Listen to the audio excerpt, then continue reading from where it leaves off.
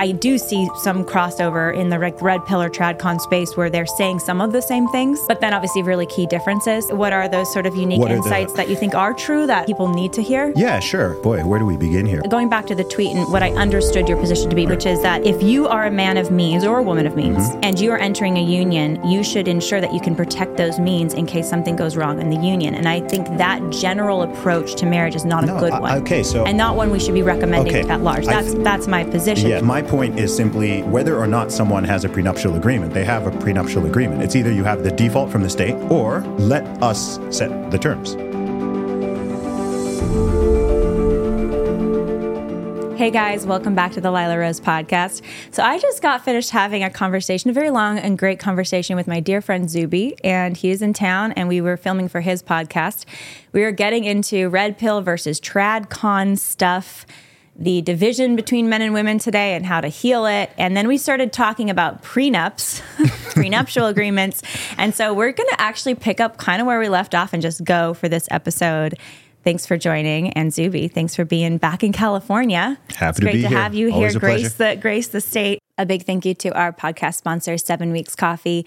7 Weeks Coffee is small batch, ethically sourced, and gourmet coffee that is delicious. I love the Ethiopian medium roast. They have all kinds of delicious roasts and blends on the site. And what I love about 7weekscoffee.com is that when you order that bag of delicious coffee, you are supporting the pro-life movement. In fact, 10% of everything that you spend at 7weekscoffee.com goes directly to fund the Pregnancy Resource Center movement. So it helps moms and babies in need and directly gets donated from 7 Weeks Coffee to the Pregnancy Resource Center movement. So check out 7weekscoffee.com today. Order a delicious batch of coffee. You can actually become a monthly subscriber, which is a great way to save money and get delicious coffee to your door every single month. And that's 7weekscoffee.com. Use the code LILA at checkout for 10% off your order. That's LILA at checkout for 10% off your order. I know you've been all over the world since we last talked. You were on the show, I think, 7 or 8 months ago.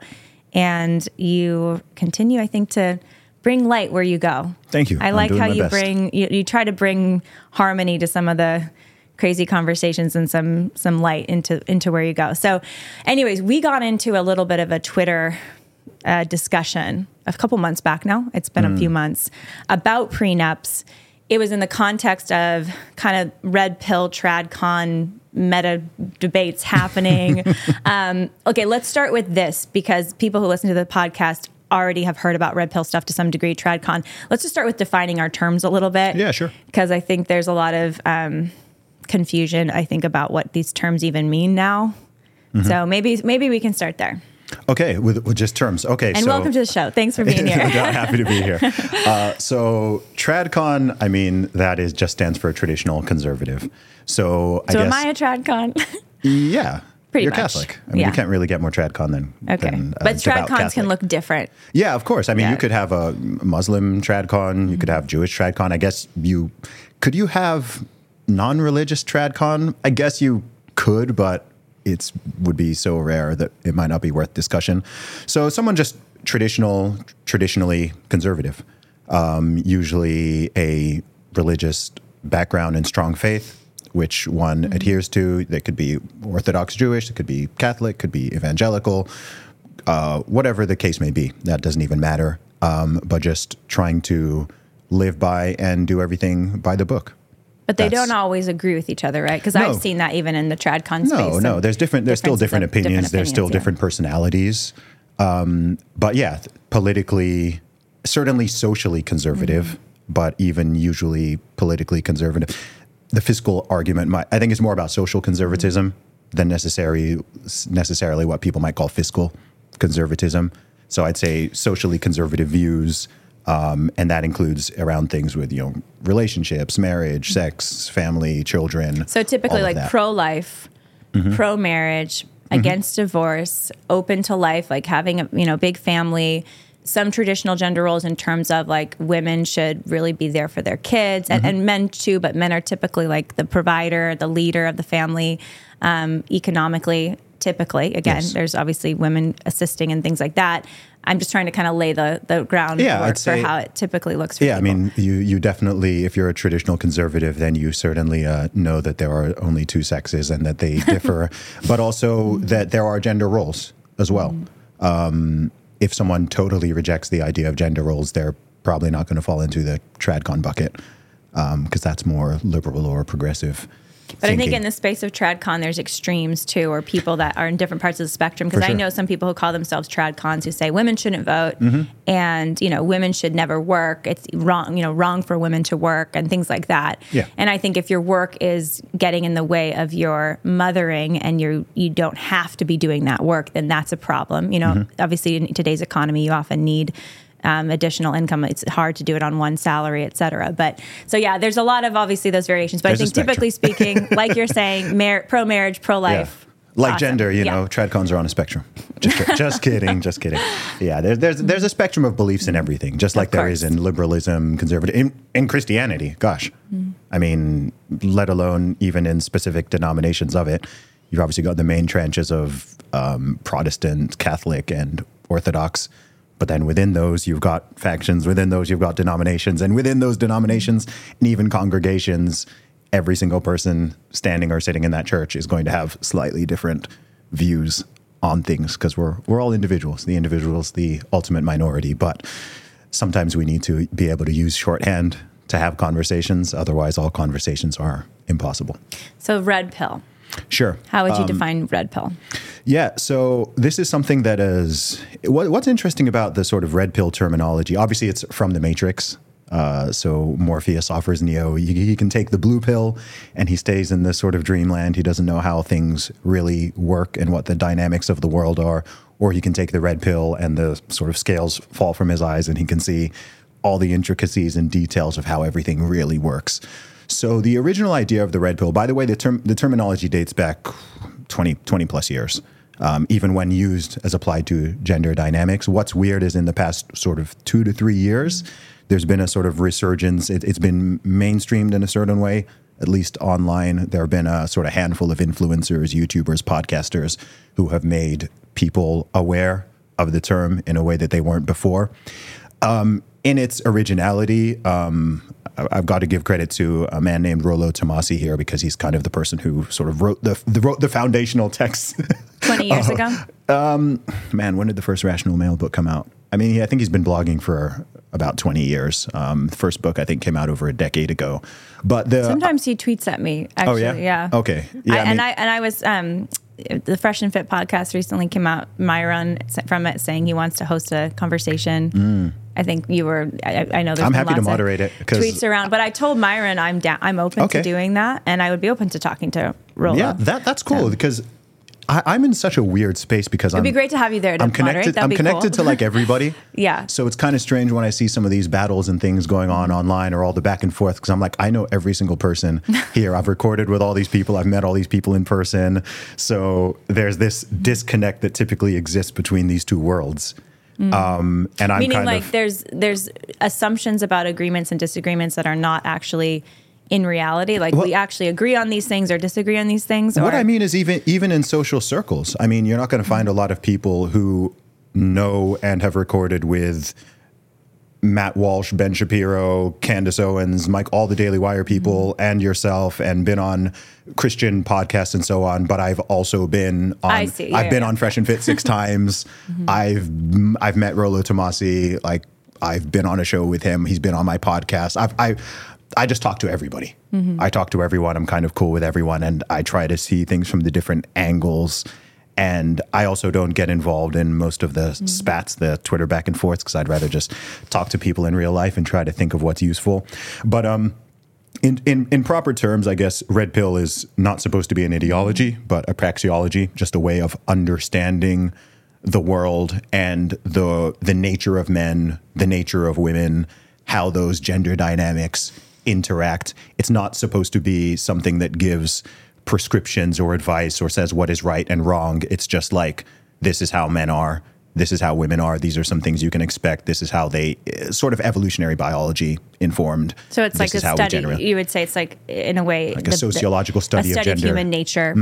As it pertains to gender dynamics in particular. Yeah. Because I see a lot of advice being given out by people in the red pill space, and obviously all over the internet. Everyone's giving advice. I give advice. We all give advice. I think it's kind of hard not to. But like, how you should date. Yes. If you should marry. There's that viral tweet from Rollo saying, get a vasectomy, don't get married. And then he was like, I'm trolling, I think he was saying. So I see all of that. And, obviously. I think it's a shame that that's like probably one of his best known pieces of content on the internet, given that it was like one of the goofiest, and he's actually written a lot of very valuable and interesting stuff. Yeah. Well, we could even just go there. I mean, I want to talk about the prenup stuff because you and I know we're tweeting back and forth about it publicly, and I do want to just have that conversation. Yeah, sure, no problem. Too. I'm very interested in hearing you kind of unpack what are the things that you think are the most uniquely, the unique offerings that someone like a Rollo has that are true. Okay. And I say unique because. I do see some crossover in the Red Pill or TradCon space where they're saying some of the same things. There's some similarities, but then obviously really key differences. So let's go to that because I am curious. Like, what are those sort of unique insights that you think are true that people need to hear? Yeah, sure. So, boy, where do we begin here? I guess the first thing is that radical notion that men and women are different. Because I think like every TradCon would say that. My Catholic faith teaches me that. Exactly. Human nature, biology class teaches you that. Prior to 2012, it would not need to be said, but we now live in a time where, that does not just mean that we look different or have slightly different body structures and, reproductive parts and so on, but our interests, our proclivities, and specifically our dating and mating strategies from an animalistic evolutionary biology perspective are different. As it pertains to women, I know in, say, Rollo's writing, there's a lot of conversation about hypergamy, which is something that simply saying that women tend to date and mate across and up in terms of socioeconomic or status hierarchies. Jordan Peterson has talked about this many, many times. If you look in any culture, any time, any nation, women typically... It's the whole wanting a man who's taller and who earns more money, if you want to boil it down to a sort of simple modern ways to measure those things. Whereas men are not hypergamous. Most men, in fact, the more traditional a man is, probably the less he cares about how much his or former wife earns. I guess you could say that hypergamy, if you use that term, it just looks different. Like men, maybe that kind of high status man, and using those kind of red pill terms is looking for like a woman with a particular aesthetic who physically lives up to a certain standard he has, or she has a certain kind of level of self-care that he's seeking and how she presents herself, whatever. I think both men and women, want the sort of best mate that they can get. But it's like, how do you define the best mate? And I think that's where it all the differences shake out. But I guess the point is that the way men and women define that is different. Of course, there's overlap. Yeah. But the things that women are generally attracted to in men are not necessarily the same things that men are generally attracted to. I guess what I'm curious about is and then we'll move on from Rollo to the prenup conversation and try to see what we can make there. Good. But what I'm curious about is like, okay, you mentioned some things, but you're like, Jordan Peterson says that, and I'm like, TradCon says some of that. Like, so what would be unique? Like, what would be something that you think? What's unique? Because the unique stuff, just to be candid, like the unique stuff I see from the red pill world. A woman's dating and mating strategy may change as over the course of her, depending on how old she is. Like the hoe phase theory. Over her age. As I've seen if you want to put it that bluntly. I mean, that's what I see them call it. And dual mating strategies. So in different phases, different times and places, there being there's more than one mating strategy that either a man or a woman can adopt. We're both fans of monogamy, but obviously, polygamy is a mating strategy. We talked before of if you're a man who has a lot of status and a lot of resources at any time in human history, pretty much, and probably at an all-time low right now, but it would have been normal. Oh, you can afford 3 wives, then have 3 wives. You can afford 10 wives, then have 10 wives. So you're saying that's kind of the more unique aspect of Red Pill that was different from your TradCon or Jordan Peterson, where they're saying women typically go through, I mean, the argument I've seen, correct me if I'm wrong, let me hear, if I hear this correctly, this is good prep if we do have a conversation. Yeah, it's all good. It's like that women go through this phase where they're really promiscuous and then they want to settle down.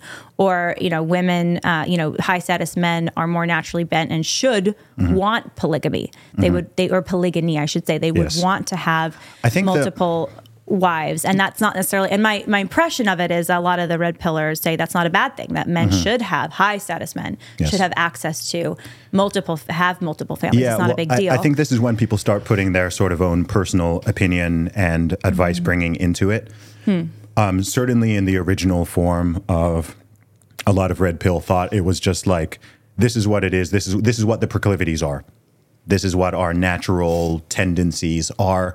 And then, of course, you have society, you have religion, you have culture, you have laws, you have all these things on top of it to take people out of their just raw base nature and mating strategies and implement some type of thing that actually works in society, like marriage. And acknowledge that they have free will and a soul. We're not just animals with base instincts. So I guess you could say a lot of the red pill thought is, okay, if you removed all of the restrictions and structures of society, what would males and females do, right? Around the animal kingdom, how do the males typically behave? How do the females typically behave? How are their mating patterns different in order to ensure the survival of their species? So I guess in the most raw sense, you could say the red pill is just sort of taking away from aspects of morality and ethics and social conditioning and whatever. What is the sort of raw state of man? What's the raw state of women?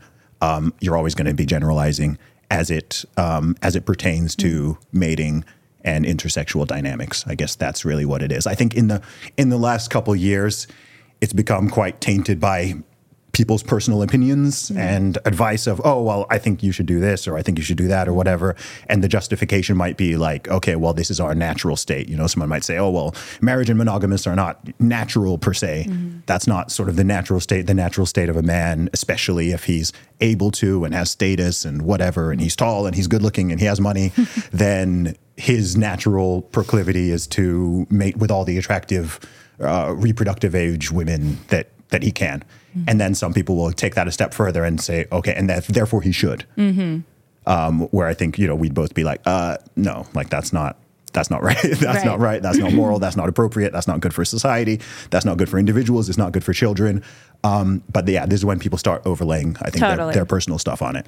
Well, it's interesting because it all comes back to the question of like, what is human nature? Like, what does it mean to be human? And also, what does it mean to be a man and a woman? And if, depending on your answer, you can come to very different outcomes in how we should behave, or what are acceptable ways for us to behave. And so I think if your view of like a man's nature is that he is, animal, and which he is animal. We are humans, are animals, we are creatures. And therefore he should, he has this urge to, as you say, maybe procreate with all these, reproductive age women, whatever, right? But then you remember like man is animal, but man is also soul. He's also rational, and he's also given this, the gift of the intellect. And we know based on, what our intellect can teach us that we're not just to, not just that we aren't just to behave like animals, but it's also not good for us to just behave like animals. Like, it actually brings a lifetime of sorrow to have, 1,000 sexual partners and, 100 children out of wedlock. And like, so it's amazing though to see that, even if we behaved purely like the animals and followed our base instincts, it would not bring some sort of freedom or happiness. It would actually bring total We've run the experiment. Civilizational demise. We've quite literally run the experiment. It wasn't that I was not alive in the 1960s, but it seems like across the modern Western Anglosphere, the 1960s was this whole rise of the free love, or whatever someone wants to call it, the sort of hippie movement, massive liberalization of all of these social standards and religious codes and so on. And 60 plus years later, I think we are very much seeing the consequences of it all. That's what we're living through. That's what we are trying to decipher and pull apart right now. It's like, oh, that experiment ran, and it didn't seem to really make men and women happier in general. It seems to be causing quite a lot of mental health problems, let alone all the children growing up in places, households with absent fathers, rise of single motherhood, rise of abortion, actual rise of unwanted pregnancies, which ironically came out of after the pill. There were more unwanted pregnancies than prior to it, which people would not have expected. So, we're trying to untangle the mess now. Yeah. So I think the biggest sort of concern about Red Pill is where you take the raw human nature analysis of like the man versus the woman, and you can kind of draw different theories or conclusions around it, and some may be more or less true or more or less not. But then you start to add on the praxology of, therefore, it's okay or it's understandable for you to just go do this, and we're not going to, you don't be too, and then you add on that, and that's what I see the most of, honestly. And that's where there's the biggest disagreement, right? So anyways, it would be very cool, I think, to have that conversation. I'm totally down. We'll see if it materializes. I'm due in April. So I'm like, I sent a message on Twitter recently. I was like, hey, I'm down, but it has to be like very soon because I'm going to be out of commission in a few weeks. But differences between men and women right there. I respect it. Yeah. I respect it massively. Thank you to our podcast sponsor, NeemiSkincare.com. I'm very picky about my skincare products. I always change products. I never liked the products I have. And when I discovered NeemiSkincare.com a few months ago, I fell in love. Their products are simple and clean and easy to use. And they're really designed for any kind of skin. So you can have these great products and you can mix and match them based on your skin type. I love their deep hydration cream. I use their vitamin C scrub, and I also love their brightening sunscreen that I put on every single morning.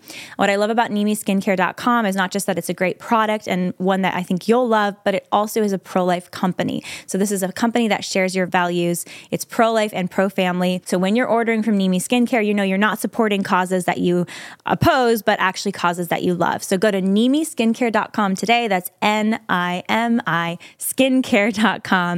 And you can use the code Lila at checkout for 15% off your first order. That's the code Lila at checkout for 15% off your order at NeemiSkincare.com. We also were talking on Twitter a little bit about prenuptials because you had a tweet that came out. I can't even remember how the conversation started. I think it was because you tweeted something. I'm not going to pull it up. It'll take too long. But it basically, correct me if I'm wrong, as I remember, it was saying, you're basically saying it would be foolish for a man who was of great means, like a millionaire, I think was the term you used, to not have a prenup. Yes. And, it was a very definitive statement. Basically, if you're a wealthy man, you need a prenup and it's foolish not to. And I responded by saying, no, basically, I don't agree. And there was our disagreement. Yeah. But basically, that conversation went like 4 days. We did go back and forth a little bit. And again, my position isn't that every prenup is always wrong. It's more that having a principle that because I am wealthy and I have these, material assets, therefore, if I marry, I must protect those material assets from a woman who might go astray in the future in our marriage. I think that's the wrong view to enter a marriage with. And that was what I was attempting to communicate online in Twitter tweets, it's hard or to. X. It's not even Twitter, and it's then X, it ended up like a conversation with me versus like trying to battle like 1,000 people. Then everyone's piling on, which is fun. Like that's X. Yeah. Like that is fun. Thank you, Elon Musk, for X. But anyways, I'd love to hear your, let's just talk about it for a little bit. I'd love to hear your take on that. Yeah, absolutely. So, man, there's so many different angles I can approach this from. So I think the first thing that's probably worth saying is I would have had the same reaction perhaps even as recently as 1 year ago. I used to, I think the term prenup itself is probably popularized by Kanye West's Gold Digger song and like sort of mainstream media. But I also used to view, for the vast majority of my life, the idea of a prenup meaning that, there's a lack of trust or someone's entering with, like not wanting to be all in, that type of thing. That was the sort of meme in my head that I guess I had just absorbed, a bit like prior to becoming explicitly pro-life. I had just kind of adopted the societal meme of being... I never liked the idea of abortion. I never really thought about it all. But when I actually did like research and listened to people and actually did some reading on the topic, I was like, I have changed my mind on this. So this is probably the issue issue of significance I've most recently changed my mind on. So what changed your mind? Information. Just learning more about what it is, what it isn't, the different reasons why people and why a couple may have one and get one. So first of all, I think that when it comes to what marriage is supposed to be, as by God's design and intention, I think we are very much on the same page from what I know about your beliefs. I also think that, sadly, in the modern world, we are in the minority of truly having that belief of a lifelong covenant binding two people and their families in front of God that's not to be ripped apart for random frivolous reasons. that's just that. Sadly, that's where we are. This is the reality of where we are right now. So I think that my point being made in that original. Oh, and let me add one more thing, because I think one of the most important points is that if you're going to get married in the legal system, state government approval, so on, all of this stuff goes pretty much out the window if you're just talking about two people coming together, having a church wedding or synagogue wedding, whatever, and not signing all the documents and all the legality of it. This is talking about the legality, is that you're already entering into a legal contract and you're under a set of laws in a jurisdiction. And that jurisdiction essentially has a default prenuptial agreement. Most people actually, when they get married, they don't actually know what they're signing up for. They don't. It's not like a contract, and they read through all the documentation of what it means for their finances, and even for their property. common law marriages has you could argue has this sort of. There are rules that engage even that. Like yes. If you've lived together for long and people enough, don't things know. like that. Yes, and people don't generally know. So I would say that if someone is choosing to get married legally, you're already signing a contract. People say, "Oh, religious people like to say it's not a covenant; it's a contract." I'm like, it's both. It's a contract. Yeah. If you are legally getting married, you are signing. You're literally signing a contract, and it's not only one of the most important decisions you make in your life. It's also the most important financial decision you make in your life. And there is no other contract where people would not. That's of significance, where people wouldn't read through the terms and actually, even if they can, negotiate it to be what they would like it to be. So my point is simply, whether or not someone has a prenuptial agreement, they have a prenuptial agreement. It's either you have the default from the state, or as a couple, man, woman, who are like, hey, we want to do this thing, we want to be together, whatever. All it's saying is, let us set the terms. So, I mean, I hear what you're saying, but Okay. I think that the big question is this, which is that, of course, like there are rules that govern, you can say rules that govern marriage to the extent of, obviously there's tax law, Sure. if you're filing as married versus not, but, you can file as married versus not when you're married. Like Sure. those are decisions you can make. But if you were to separate, there's how the assets might be divided. And I think that's where the rub is my understanding with your position. And so I guess the first big question I have is, what do you see in the current the current law system? Because it sounds like, again, your tweet is about protecting money from someone who might go astray in the future It's in a your lot marriage. more than that, by the way. Okay, well, because you had the term million. Should I go through? Yeah, should I go let's through do what that. I think what are the potential benefits of? Well, let's start with creating the a prenuptial existing agreement? law, because you were saying the existing law is basically a prenup that governs if the marriage dissolves or divorces. So what would you say are the issues, maybe the top 3 or the top 2, with the existing law that are unfair in how they govern, how kind of a divorce settlement court might treat, the assets of the divorcing parties or something? Okay, so it depends on jurisdiction. There are places where premarital assets are completely off the table, and there are places where they're not. So again, this is coming back to there's already a default prenuptial agreement. So someone might be living in a place where like the nation, like America versus UK and a nation and a state where, so let's say someone's getting married and they're 40 years old. They've been working for the past 22 years.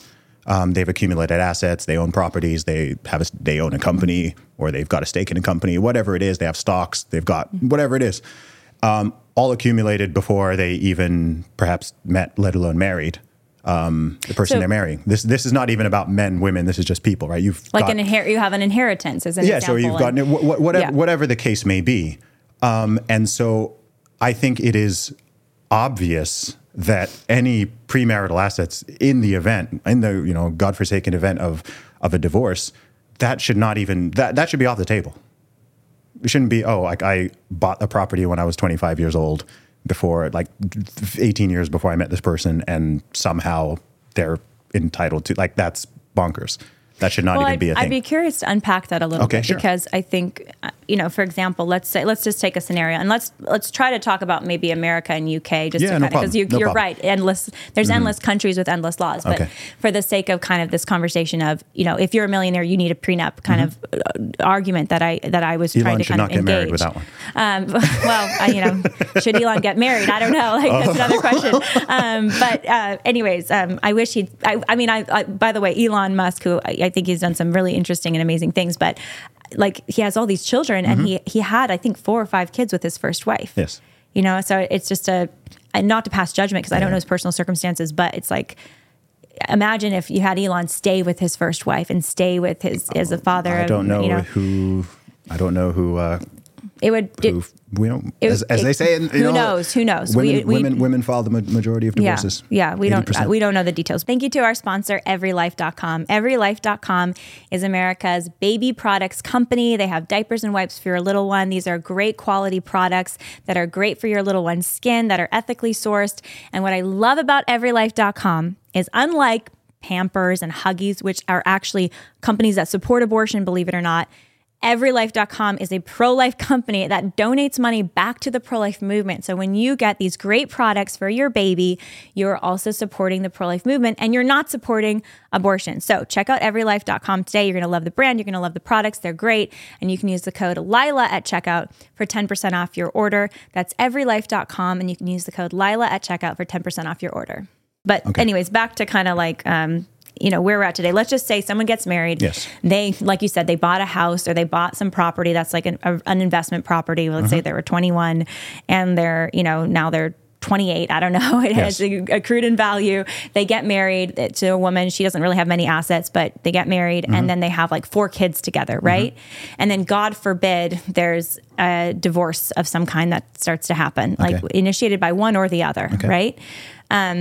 She has raised those kids in the last 5 to 10 years. Like she's not been making money or, investing in new rental properties or anything.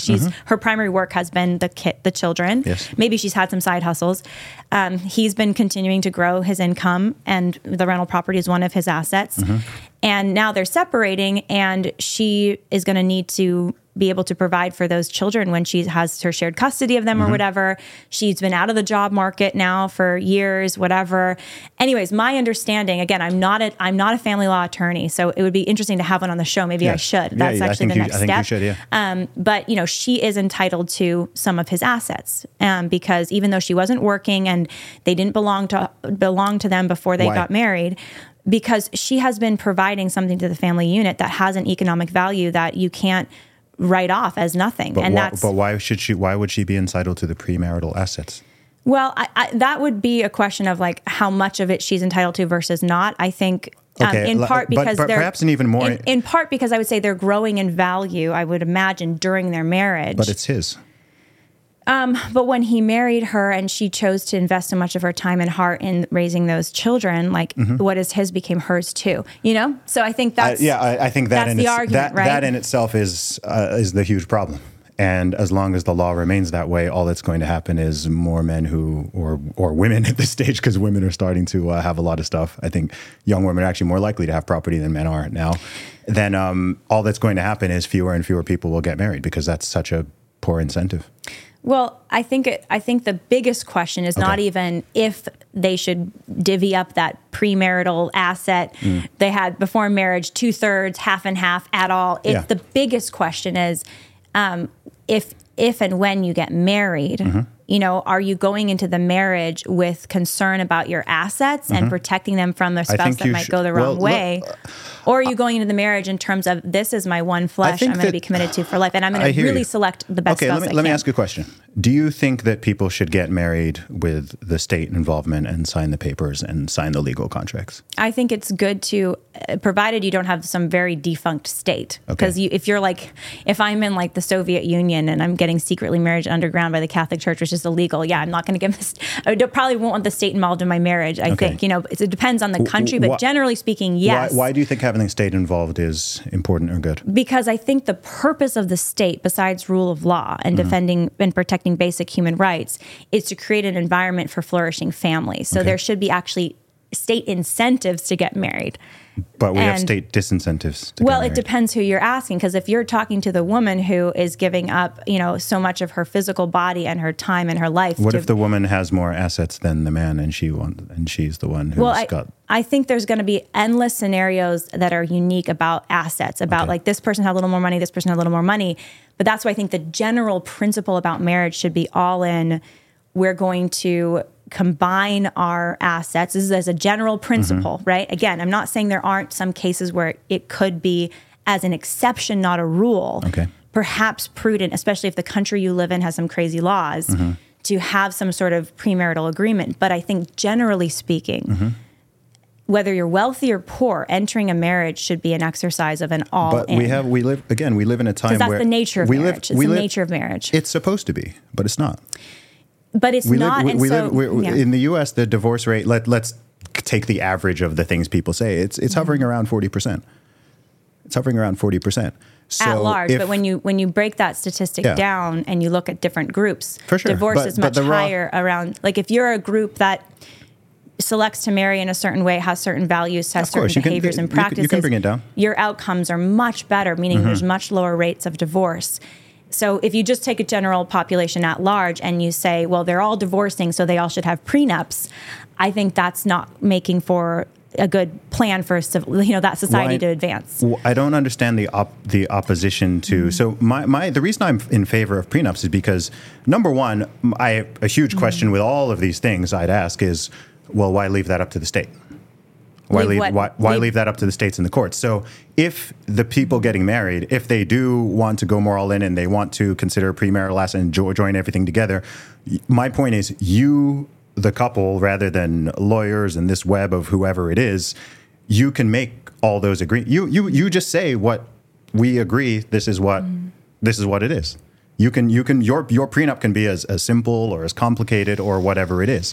So I think a major part of it is to even force these discussions and avoid future arguments. Finances and assets, those are one of the biggest things that tear people apart in relationships, in marriages, and so on. This can even involve people outside of those two individuals, other family members. You mentioned inheritances, all this kind of stuff. If you own a company or you're a member of a company and so on, all of these things get increasingly complicated. So what you can do is you can just create a prenup in a way that actually incentivizes better behaviors as it currently stands with no-fault divorce laws. So you're saying, okay, people come together and everything becomes one. You can have a situation where, okay, that happens.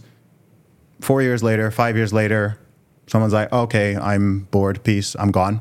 That's totally legal to do. And then it's like, oh, and I'm taking half your stuff with me. That should not be incentivized. That like the fact that that's even possible that should not be possible.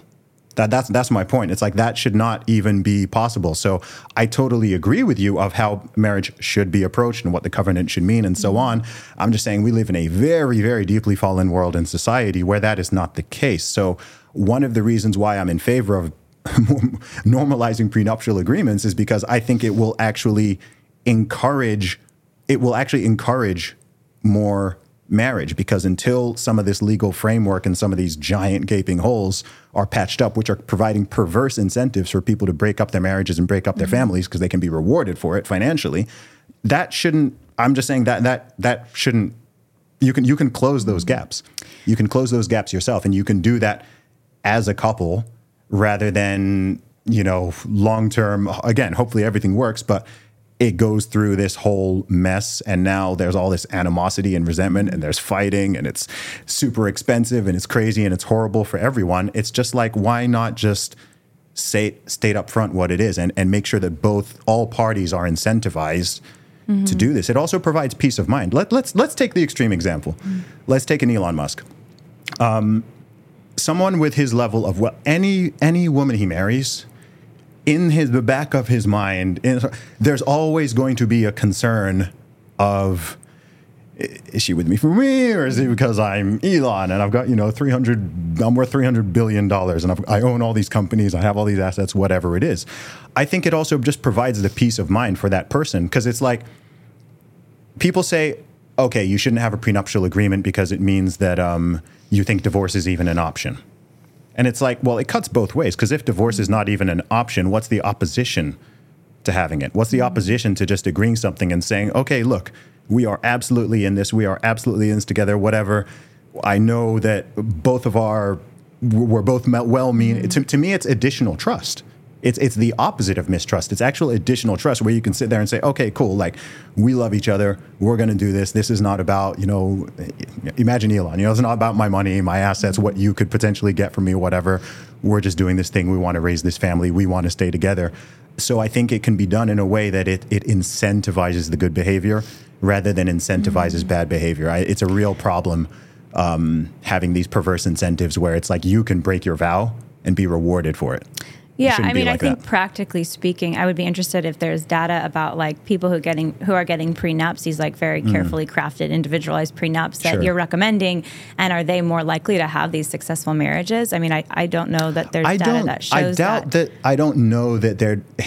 It would probably be quite hard to get data on, and it would be hard to do because it's multivariate. Mm-hmm. So you'd also need to somehow like filter out religiosity and filter out like all the other variables. You see what I mean? I think that's the problem I have with the prescription you're giving, and that tweet. And that was my problem with the tweet. It's one thing to have a very exceptional case of someone like an Elon Musk who has multiple businesses. I don't think it needs to be that exceptional at all. Well, or someone who's like a widower with adult children, and you could kind of craft up these very unique cases. What about people with previous children? We could talk. Yeah, if they're children, and the justice that's owed to those children versus, children you may have with your new marriage and like whatever, right?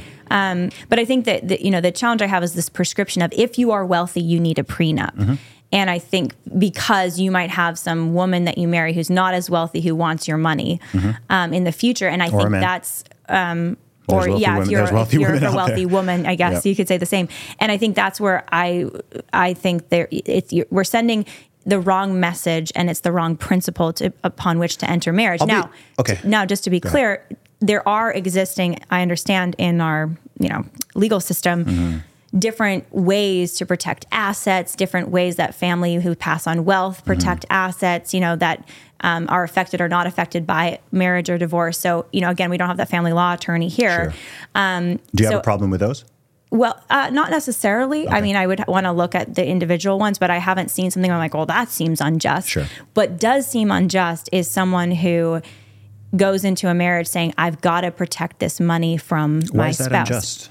Because when you go into a marriage, I believe you mean it's immoral. You think it's a moral issue? I mean, I think it's an issue of the nature of what should be the nature of marriage. Is it a true marriage where you're going in with full commitment? Can I give a hypothetical? And it might sound a little crazy. Mm-hmm. If it were the case that somehow, by magic, if marriage was just like, okay, in the event of a divorce, both people or one person gets sick and dies. So they have divorced already? Let's say that theoretically, in the marriage laws, it was that if a divorce takes place, then one person gets imprisoned for life. Okay, so you're saying it's like this special penalty that the law has. Yeah, let's say the consequence of divorce was imprisonment. Okay, for the person who did the divorce. Let's say for both. Okay, let's say for both. Let's just take an extreme because I'm just trying to understand something. Okay, and let's say you could create an agreement that says, okay, I think that's a bit extreme and unfair. We can undo that with a prenup. We can make an agreement which undoes the thing that says in the event of a divorce, we both end up in prison for life. Would I be okay with that? As you're asking? Yes, of course, and because the consequences are because it would be unjust to have a law that says if you so if you think but let me just to explain. Sorry, just to explain. So we're using this term prenup and throwing it around. A lot of it depends on what is the purpose of the prenup and what does the prenup says. Agreed. Back to your tweet and what I understand your position to be, the purpose of it and the sort of spirit behind it is I have wealth. It's not fair that this woman I'm going to marry gets a significant portion of my wealth that I accrued before her. Therefore, I'm going to protect it from her in case things go south. Okay, with this is her. not my position. So then I misunderstand you. So Sure, help that's me not my understand your position. So I think the primary benefits of a prenuptial agreement, like I said, I think number one is actually to prevent potential arguments, not just within a couple, but also amongst family members, of in-laws, all that type of stuff. Also, as I've said, if you have potential inheritances, if you have a business, if you have business partners and so on, there's many places where they're like, okay, you can get married, but there's got to be some type of prenuptial agreement because there's you're plugged into all of these other things. We've already talked about people potentially already having children. I think people insure everything else. People insure health, people insure their cars, people insure all these things that are far less important than their marriages. So it's additional peace of mind. As I've said, I think it also... So you're saying it's insurance. So you're saying, I misunderstand you because it's not about protecting your wealth. It's about insurance to protect the wealth. I don't like the concept of life insurance. It doesn't make me feel good. I don't like to think of the idea of, oh my gosh, like if I die or I'm incapacitated, like I'm kind of planning for my death. Like, but there's no moral issue with it, right? Like, it's no, not like, I don't have a moral issue with it. I'm just saying, because a lot of people with their pushback against prenuptial agreement, it's largely an emotional reaction. It's an emotional, like, I don't think for me, I think it's maybe not in your case. What I think in my case it is, again, like going back to the tweet and what I understood your position to be, but again, I'm trying to, maybe I misunderstand it, which is that if you are a man of means or a woman of means, and you are entering a union, you should ensure that you can protect those means in case something goes wrong in the union. And I think that general approach to marriage is not a good one. And not one we should be recommending at large. That's my position. Yes. And it's not because it's not because of an emotional thing. It's because I think that people should be entering marriage not only with the all-in spirit of full commitment, without the sort of trapdoor of I can get out of this later, but also with an understanding that what you do with a marriage is not just about satisfying each other and having fun together. Agreed. You build a family together. Agreed. And a family project, all your resources you should make available to that family project. Like, that is the purpose of your resources, should be not your own personal pursuits and pleasures, but the family project. And the family project needs both spouses to lead it. So to sort of like siphon off part of your just to finish, just to siphon off part of your resources from the other spouse to say, yeah, I'm doing this family project with you, but I'm not going all in with my resources because I want to protect them from you in case something goes south. I think that's the wrong posture for not just for her sake of the wife, but for the kids. And if, God forbid, there is some sort of separation in the future by choice of one or the other or both, the work that you did together in that family project, I think, needs to be honored. And I think assets, generally speaking, maybe not all, again, this is where even family law recognizes that not all assets are on the chopping block necessarily. Well, like inheritances and things like that. Again, we'll have the family law attorney on. But, again, back to that, the reason we have a lot of the 50-50 going on, my understanding in law, is because when you do the family project thing, typically speaking, you build these rhythms in your household and your parenting where it's not equal economically. Like someone might be getting the paycheck, but the other person's contributing in a way that's not the paycheck. Agreed. And these things should not be so black and white in terms of, okay, well, I had this money, so I get to keep it afterwards. So why not decide for yourself? Why leave it up to the state? Well, I think if the state again is unjust in how they're doing things at large, and that's the thing. But that's where where we haven't landed the plane. So we're gonna have to do part two because I know you got to get going in a minute. Okay. But that's where can I ask one question? Do you think that with the way that because you're even questioning about whether or not you think it's just? Surely, I mean, you're aware that what law is so unjust today that you need a prenup as a millionaire this is in the United States alimony? Or in the UK? Alimony. So the fact that why should a man who let's give a scenario. Let's say all alimony laws you would say are unjust. All alimony. I think policies. it should be up to the people. I don't think that I don't think that a man who's been divorced by a woman should be paying her $5,000, $10,000 a month. What if he divorces her for the rest of her life? Because while she's even gone into a relationship with another man just to pay for her existence, like there's nothing just about that. What if he has divorced her? I think that you make your own.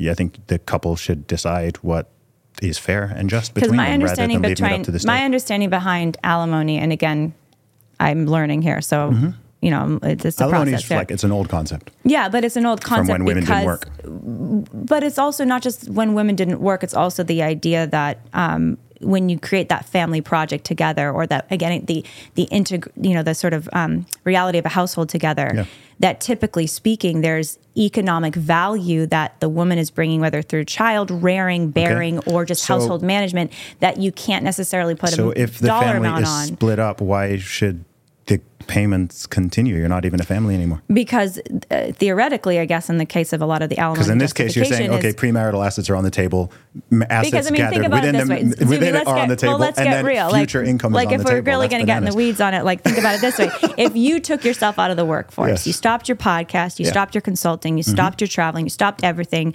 stopped your social media, or you put on super slow burn, right? And you just literally bearing babies for 5 years, or you're like, putting together a new house and managing household systems, and you're really devoting yourself to that, right?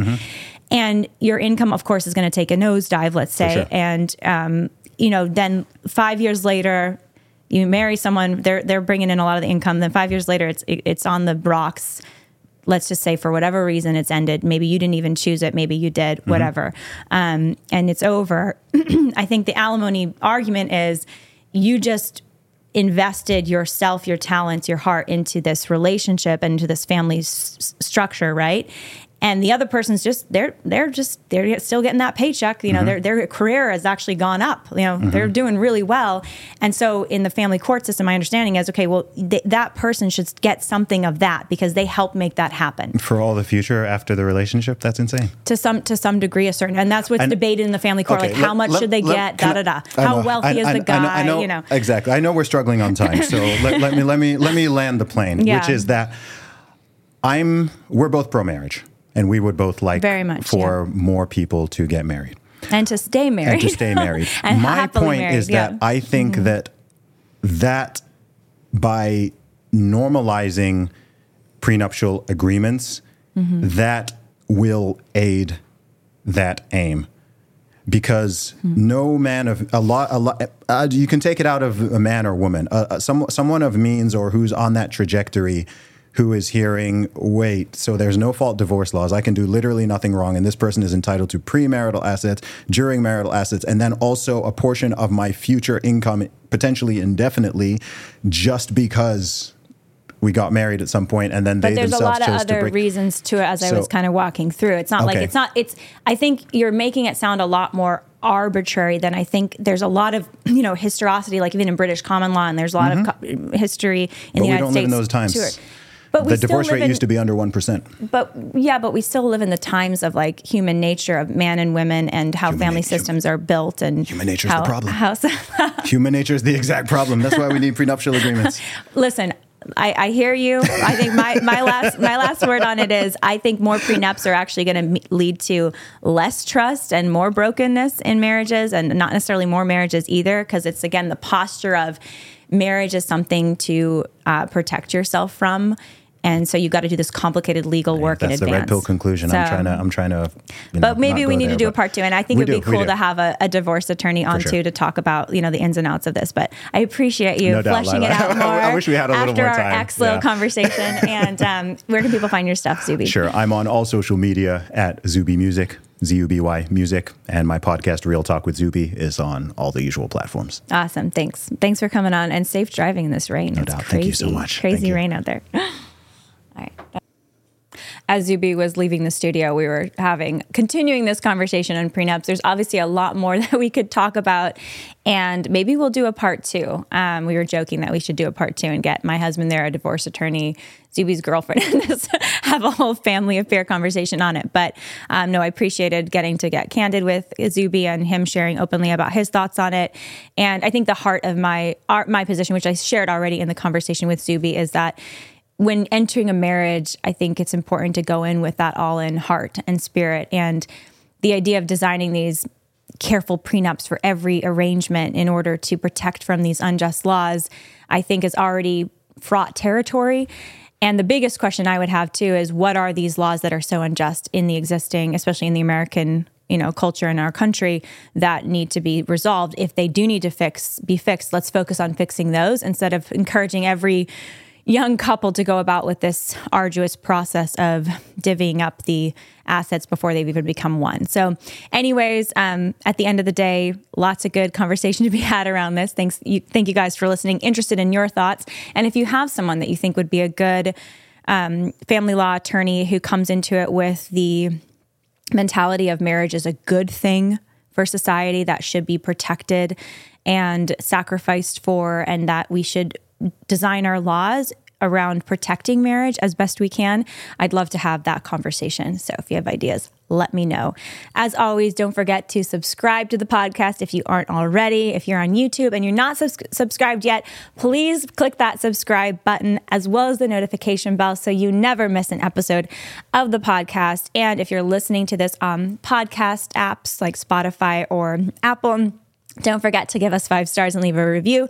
That will help the podcast reach more people. Also, we have our locals community and we're growing. I think we're getting hundreds more every few weeks that are joining that community. It's going to be where we're going to be posting special updates about the show, behind the scene access about the podcast. And we'd love for you to become a paying monthly member so that you can help support the show. Check that out at the link in the bio. Thanks so much, guys, and I'll see you next time.